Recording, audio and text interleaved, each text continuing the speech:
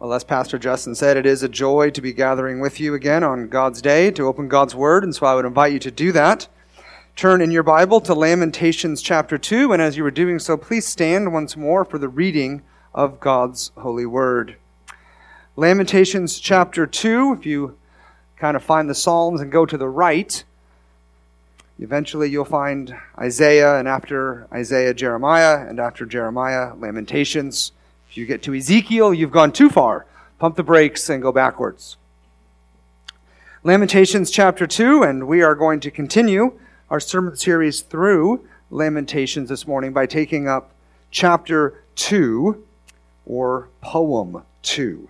And so let me read in your hearing now, beginning in verse 1.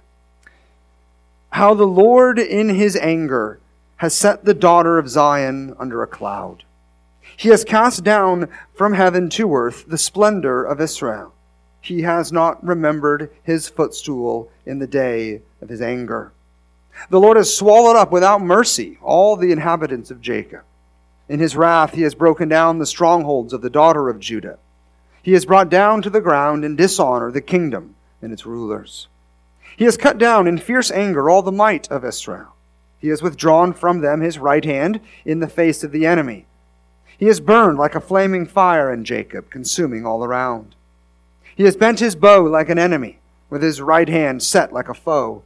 And he has killed all who were delightful in our eyes in the tent of the daughter of Zion. He has poured out his fury like fire. The Lord has become like an enemy. He has swallowed up Israel. He has swallowed up all its palaces. He has laid in ruins its strongholds, and he has multiplied in the daughter of Judah mourning and lamentation. He has laid waste his booth like a garment, laid in ruins his meeting place. The Lord has made Zion forget festival and Sabbath, and in his fierce indignation has spurned king and priest. The Lord has scorned his altar, disowned his sanctuary.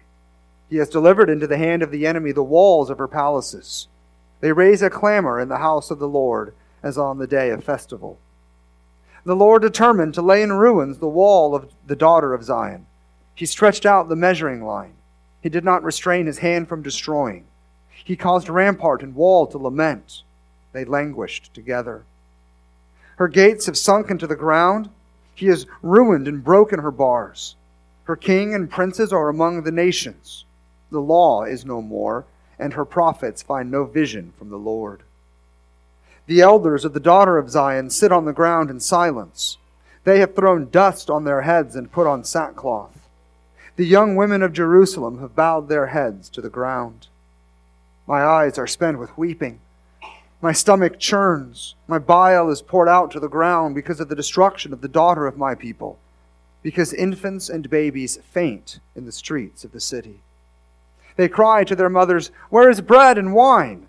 as they faint like a wounded man in the streets of the city, as their life is poured out on their mother's bosom. What can I say for you? To what compare you, O daughter of Jerusalem? Oh, what can I liken to you that I may comfort you, O virgin daughter of Zion? For your ruin is vast as the sea. Who can heal you? Your prophets have seen for you false and deceptive visions. They have not exposed your iniquity to restore your fortunes, but have seen for you oracles that are false and misleading. All who pass along the way clap their hands at you. They hiss and wag their heads at the daughter of Jerusalem. Is this the city that was called the perfection of beauty, the joy of all the earth? All your enemies rail against you. They hiss, they gnash their teeth. They cry, "We have swallowed her. Ah, this is the day we longed for. Now we have it. We see it." The Lord has done what he purposed. He has carried out his word, which he commanded long ago. He has thrown down without pity. He has made the enemy rejoice over you and exalted the might of your foes. Their heart cried to the Lord, "O wall of the daughter of Zion, let tears stream down like a torrent day and night. Give yourself no rest, your eyes no respite. Arise, cry out in the night at the beginning of the night watches. Pour out your heart like water before the presence of the Lord. Lift your hands to him for the lives of your children, who faint for hunger at the head of every street. Look, O Lord, and see. With whom have you dealt thus? Should women eat the fruit of their womb, the children of their tender care? Should priest and prophet be killed in the sanctuary of the Lord? In the dust of the streets lie the young and the old. My young women and my young men have fallen by the sword. You have killed them in the day of your anger, slaughtering without pity.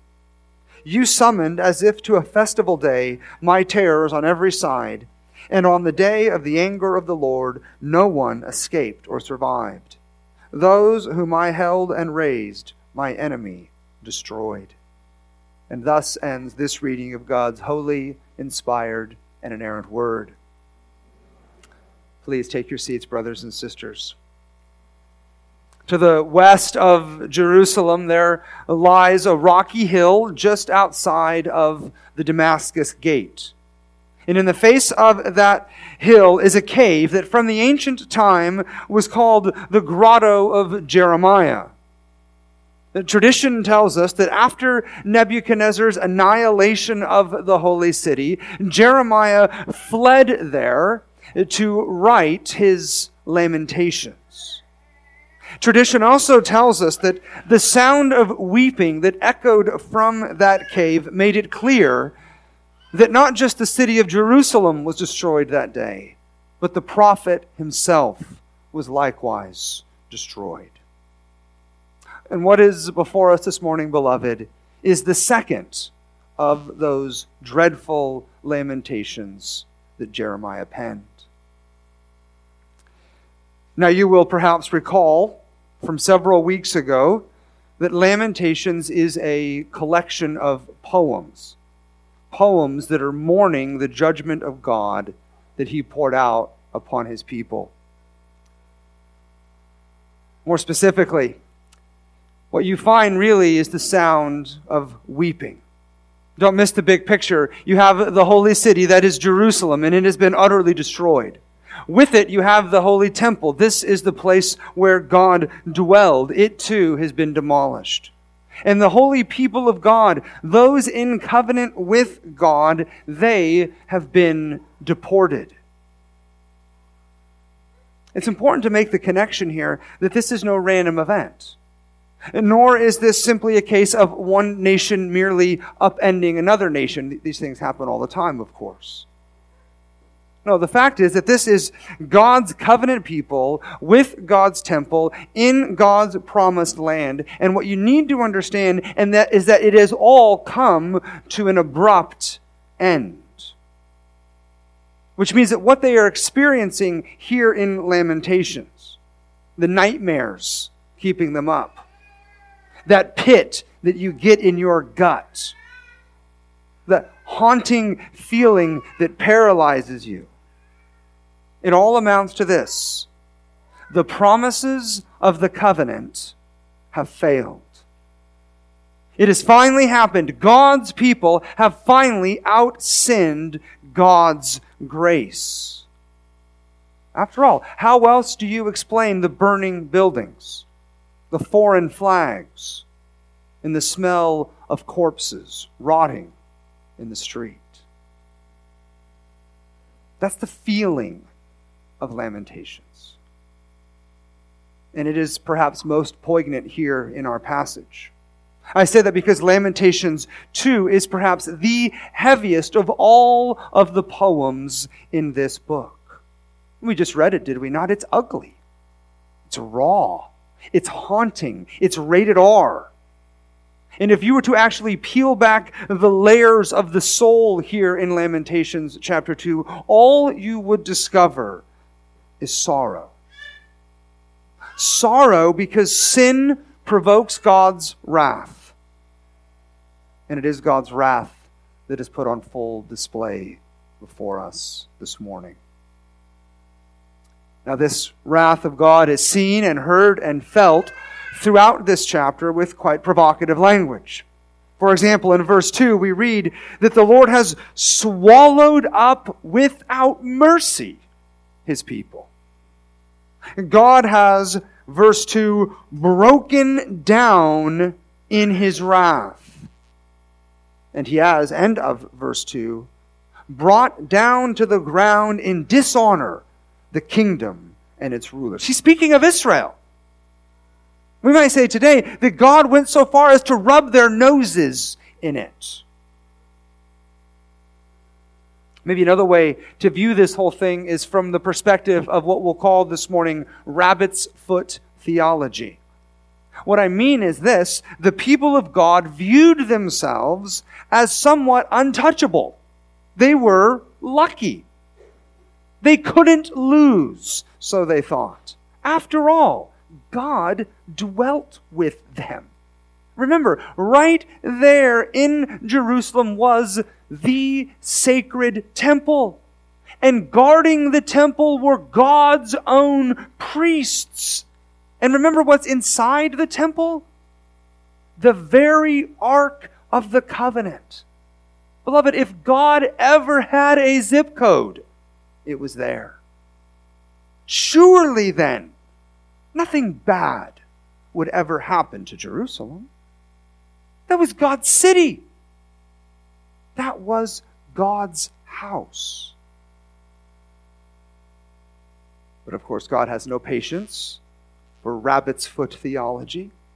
Verse 6 thunders, "He, that is God, has laid waste his booth like a garden, laid in ruins his meeting place. The Lord has made Zion forget festival and Sabbath, and in his fierce indignation has spurned king and priest." And then verse 7 adds, "The Lord has scorned his altar, disowned his sanctuary. He has delivered into the hand of the enemy the walls of her palaces." God tore it all down, even his very own house, which should forever imprint on the minds of those people then and on our minds today that nothing made by human hands can ever save us. Not even God's own temple. Perhaps the most unexpected way in which God's wrath is seen and heard and felt is how God portrays himself as a divine warrior fighting against his enemies. Now, to be fair, that's not new. The scriptures are pregnant with the picture of God, as it were, mounting up and fighting as a warrior on behalf of his people. What is remarkably new here, though, in Lamentations 2, is that God is pictured not fighting for his people, but fighting against them. The middle of verse 3 records that God has withdrawn from them his right hand, that is, his strength, in the face of the enemy. Verse 4 adds, "He has bent his bow like an enemy," the text says, "with his right hand set like a foe." And verse 4 goes on, "And he has killed all who were delightful in our eyes in the tent of the daughter of Zion. He has poured out his wrath, his fury like fire." And then in case we miss it, verse 5 announces the haunting reality that the Lord has become like an enemy. Just as God mounted up and fought against Pharaoh and defeated Egypt, so now God is fighting against Israel. Just as a warrior might unsheath his sword and attack his enemy, so the true and living God has turned to strike out at his very own covenant people.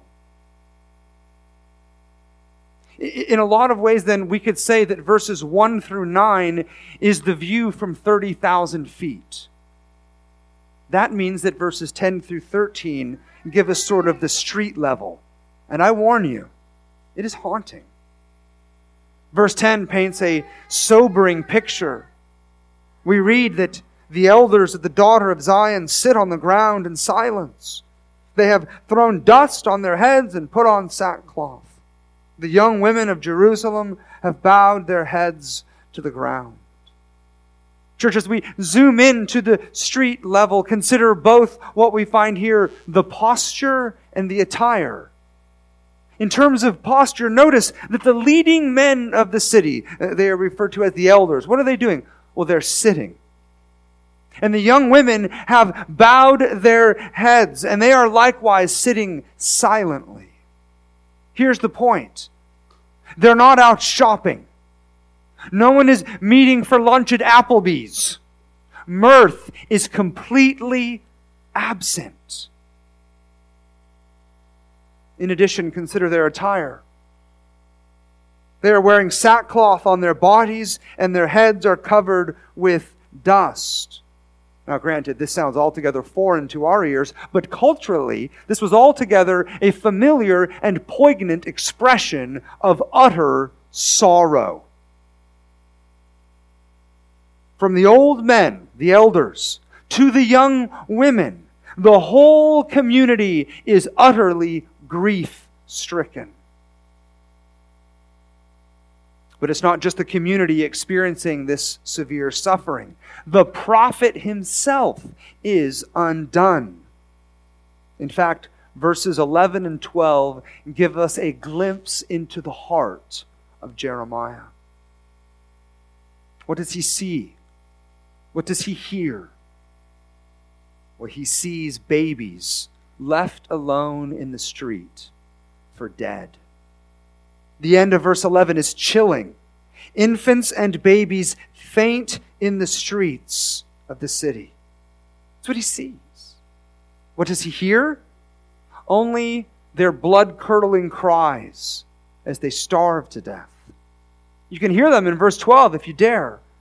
They cry to their mothers, "Where is bread and wine?" as their lives expire. The whole thing, it makes Jeremiah sick, literally. His eyes are spent with weeping and his stomach churns. Verse 11. There are no more tears left for him to cry. He's gone bone dry. All the while, middle of verse 11, Jeremiah says, "My bile is poured out to the ground." Don't miss the vulgarity of it all. His stomach is empty, but his puke bucket is full. Church, this whole scene, as tragic as it is intended to put one thing front and center, namely, God's wrath. What we see here is sin's reward, rebellion's recompense. It is the violent and uncomfortable and terrifying reality of God unsheathing his sword. Beloved, this, biblically speaking, is justice. And it should be pointed out that God had warned them. The prophet Jeremiah had been warning God's people about this impending doom for decades. If you doubt me, spend your afternoon reading through the prophet Jeremiah. What you will find is that from beginning to end, the people of God are called to repent.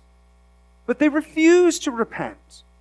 And instead of repenting, they continue to harden their hearts and stiffen their necks. Instead of hearing and heeding the words of the true prophet, of Jeremiah, they gladly receive the words of false prophets. Verse 14 explains the tragedy. Your prophets have seen for you false and deceptive visions. They have not exposed your iniquity to restore your fortunes, but have seen for you oracles that are false and misleading. The rich irony, of course, church, is that so often people gravitate toward prophets who do not profit. Profit. In other words, what I mean is that they would flock to those who would tell them exactly what they want to hear rather than what they need to hear. Happens today, happened in Jeremiah's day. He laments of these false prophets. You can read about it in Jeremiah chapter 6, verse 14. These familiar words. They have, speaking of the false prophets, they have healed the wound of my people lightly, saying, peace, peace, when there is no peace. The same is true today. So many, beloved, in the name of love, lie. Maybe not outright, but they refuse to speak the whole truth. You know, the parts that might cause your brow to furrow. They speak only half-truths. And in speaking half-truths, they tell full lies.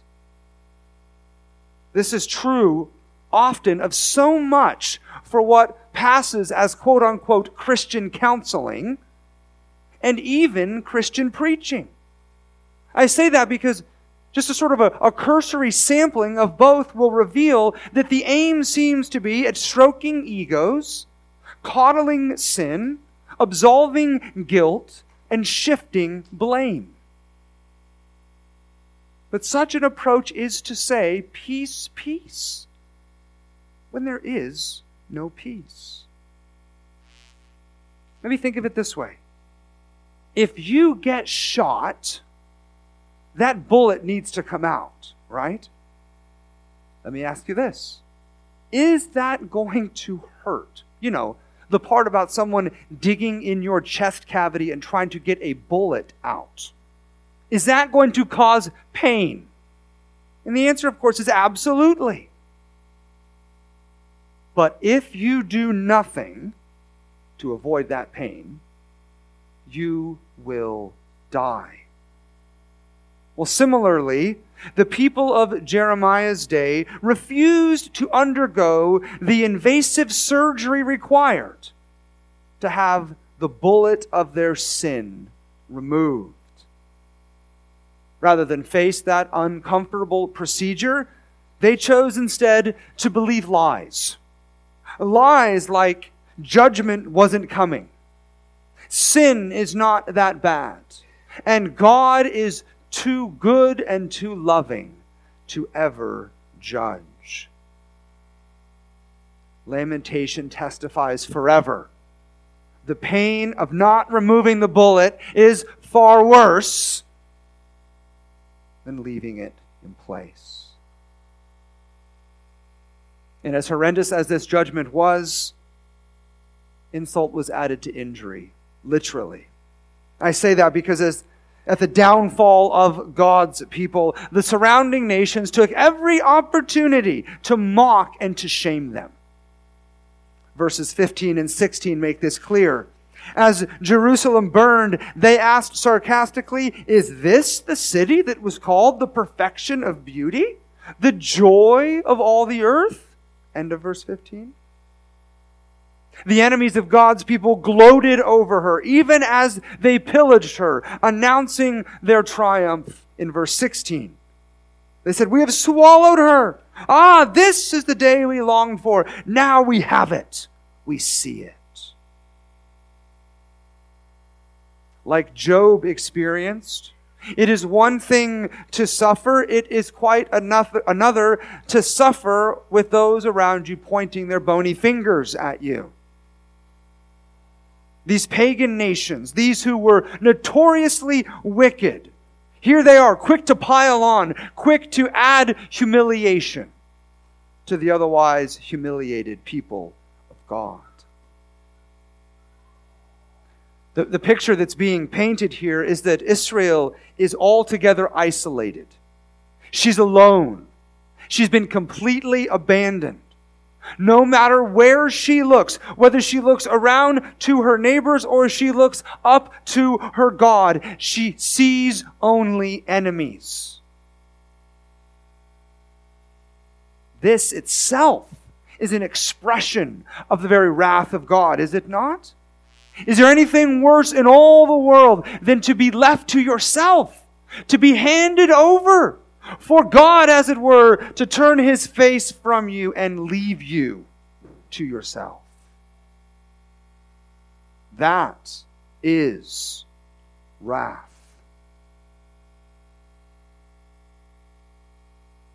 Now let's be clear. This mocking and this jeering and this wagging of the heads by the enemies of God's people, they are doing all of this because they think they are the big dog in town. They think that Jerusalem's destruction is owing to their own sort of might, their own military prowess. Verse 17, though, is a quick correction, one that perhaps runs a risk of making some of us more than a bit uncomfortable. I say that because while it is true, Babylon brought Israel to her knees, Babylon was merely a tool that God wielded. We might say it this way: Babylon was the hammer, but God swung that hammer, pounding the nail of His people. Verse 17 puts it like this: the Lord, that's the covenant name of God when you see it in all caps, Yahweh has done what He purposed. And then you just follow the pronouns. He, that is God, Yahweh, He has carried out His word, which He, God, commanded long ago.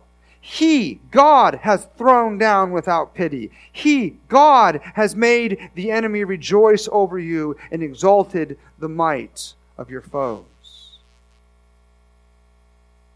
God has done this. God is the one inflicting suffering. God is the one inflicting this pain. And He is doing it because of His people's sin. And this truth is revealed in more than just verse 17. Catch this. In the first 8 verses of chapter 2, God is the subject of 28 verbs. Let me say that again. In just the first 8 verses, God says, I'm the one doing the judging 28 times. Now, I'm not going to mention all 28 references to you, but let me draw your attention to just a quick handful. Middle of verse 1.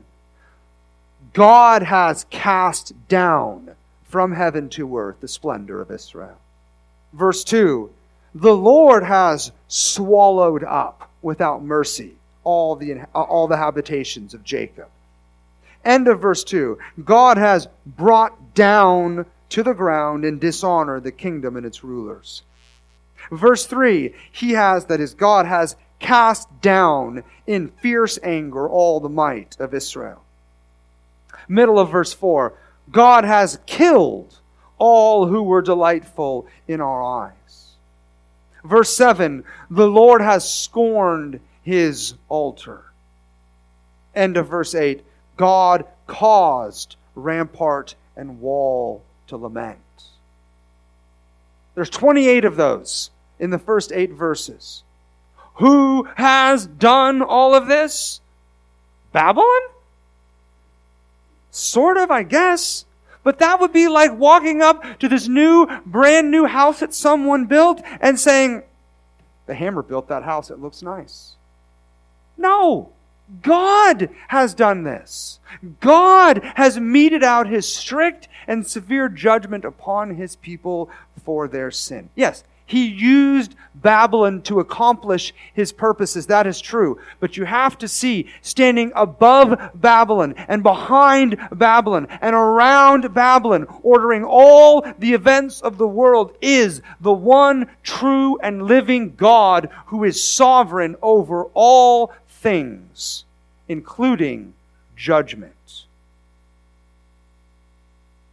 I think sometimes, and this is true perhaps especially if you are new to Reformed theology, people will think of God's sovereignty in terms of salvation only. So people will gladly confess, that those who are new to Reformed theology, that God is sovereign in the salvation of His elect people. And that's true. And we have to praise God for it. If God doesn't save us, we ain't going to be saved. But God is ruling and reigning over all things, not just your salvation and mine. God is sovereign over all of creation, meaning that He is sovereign to bless a nation And he is just as sovereign when it comes to him cursing a nation. I don't know about you, but I remember exactly where I was when the news of 9/11 broke.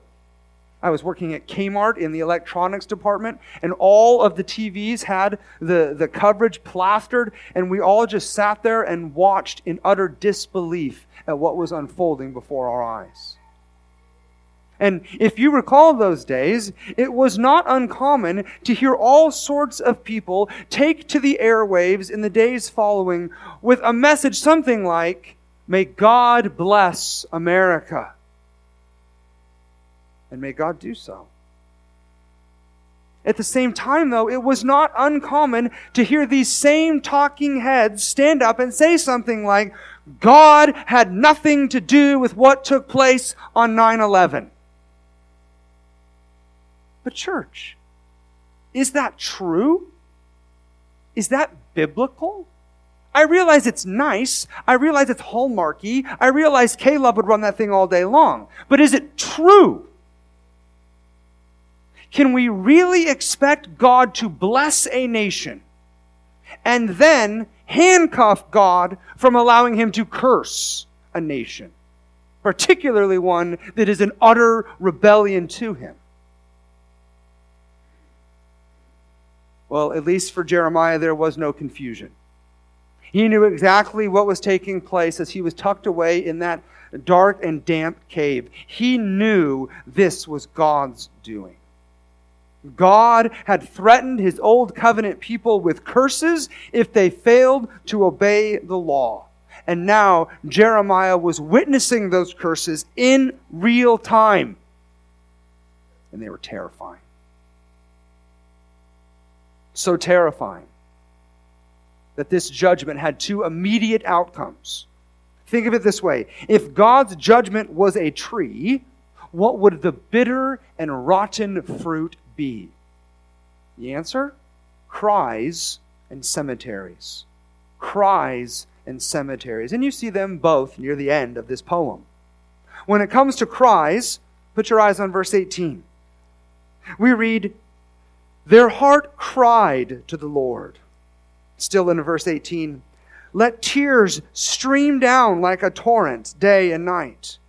Verse 19 adds, "Arise, cry out in the night."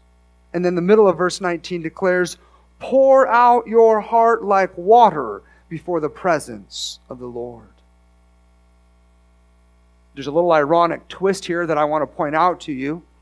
The people, you will notice, are now emulating the prophet Jeremiah. What do we call Jeremiah but the weeping prophet? Judgment has come. Everything and everyone they've ever known or loved has been demolished. It's all come to an end. Think about it. Houses are gone and 401ks are dried up. Families are broken apart and friends are no more. All of the convenience and comfort that they had for so long taken for granted is now absent. And all they see and know and hear and feel and smell is the sting of God's wrath as it is unleashed upon them. All they can do is weep. Their cries are only outdone by the cemeteries. Because of the heinous carnage of God's judgment upon them, corpses now line the streets. Verse 21 catalogs the gruesome reality. "In the dust of the streets lie the young and the old. My young women and my young men have fallen by the sword." This is Jeremiah reflecting. "You," speaking of God, "have killed them in the day of your anger, slaughtering without pity." Notice, beloved, that the bodies that are piling up consist of both young and old alike, men and women. There is no discrimination here. This judgment is universal. No one is exempted. Verse 20 is even more shocking. Perhaps the most shocking passage in all of Lamentations. The prophet cries out on behalf of his people, "Look, Lord, and see! With whom have you dealt thus? Should women eat the fruit of their womb, the children of their tender care? Should priest and prophet be killed in the sanctuary of the Lord?" Now I realize this is utterly abhorrent. But if you can, I want you to see how catastrophic this really is. Think about it this way. Where should infants be most safe? Except in the arms of their mothers. But here, they are being devoured by their mothers. That gives you a sense of the level of starvation that had taken place. Likewise, where should prophets and priests be afforded reverence and safety? In the sanctuary of the Lord, of course. But here, they are cut down. Zoom out. Look at the carnage. The streets are lined with young and old, men and women. From infants to priests, no one is safe. Taunting. The fact is, Lamentations 2 ends with cannibalism and sacrilege as unburied corpses mount in the streets. And all of it is a fearful result of divine wrath. That's how this second poem ends. Not just with the smoke of Jerusalem filling the skies, but with the smoke of God's judgment ascending into the heavens. In fact, the second chapter of Lamentations is bookended in such a way as to make this exact point. Take note. Verse 1 begins, "How the Lord in his anger, has set the daughter of Zion under a cloud." And then at the end in verse 22, we read, "You summoned as if to a festival day my terrors on every side, and on the day of the anger of the Lord, no one escaped or survived." So what bookends Lamentations 2? The unfettered declaration of the very anger of God against sin.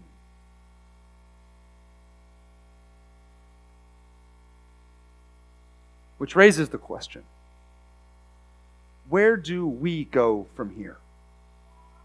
How do we, as God's new covenant people, living this side of the cross, how are we supposed to understand Lamentations 2 for us today? What would it look like for you and I to live in light of this horrific chapter in God's Word? Well, allow me in conclusion to offer 4 truths that we have to face.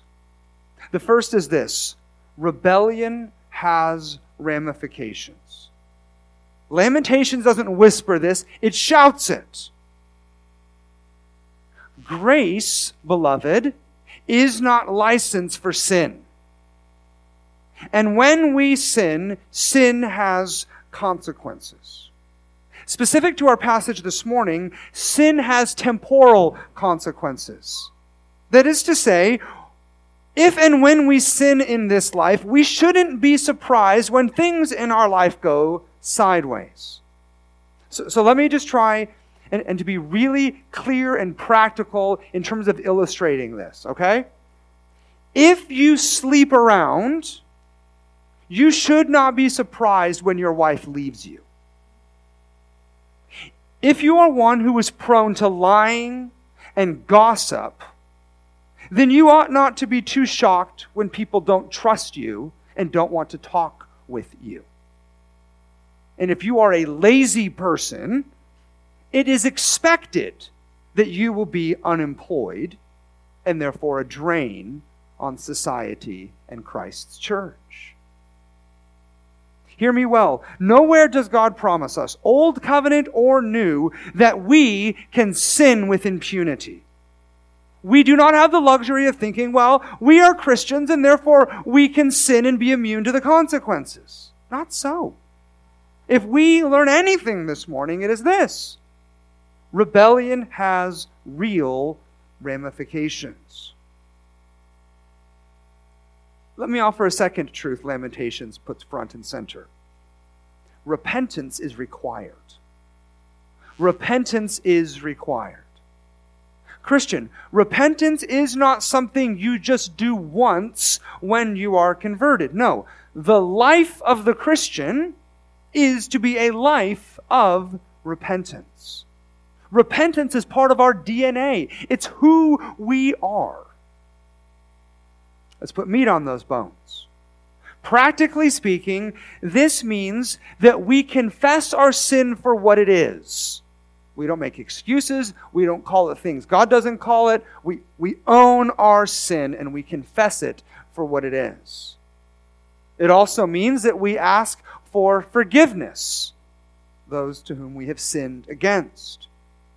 When necessary, God's law in particular is clear here. If we need to make restitution, then we make restitution. And then, included in repentance is that we do what is necessary to change the direction of our lives. And the point is, as Christians, this is not something that we did. It is something that we do. The Second London Baptist Confession articulates it this way: repentance must continue throughout our lives. And the confession continues, and although there is no sin so small that it is undeserving of damnation, yet there is no sin so great that it will bring damnation on those who repent. Praise God. And then the confession concludes that paragraph by adding this: this makes the constant preaching of repentance necessary. And of course, this is where the people of Lamentations 2 failed. They refused to repent, even when God sent them Jeremiah. Instead of hearing and heeding his words, they plugged their ears and went on with their lives. Redeeming grace, I plead with you, I plead with us. Let us not do the same thing. In the face of our sin, we must repent. It is not optional. It's not optional. Here's a third reality we must live in light of. God disciplines disciples. God disciplines disciples.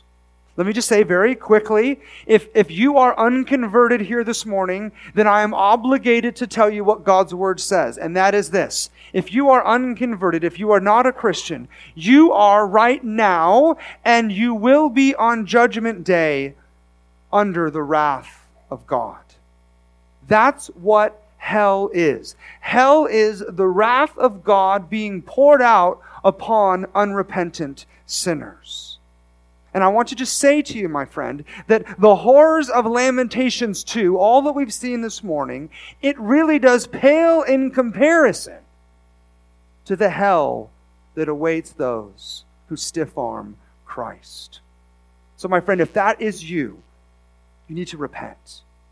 You need to repent and you need to come to Christ, and you need to know that you come to Christ because Christ loves sinners.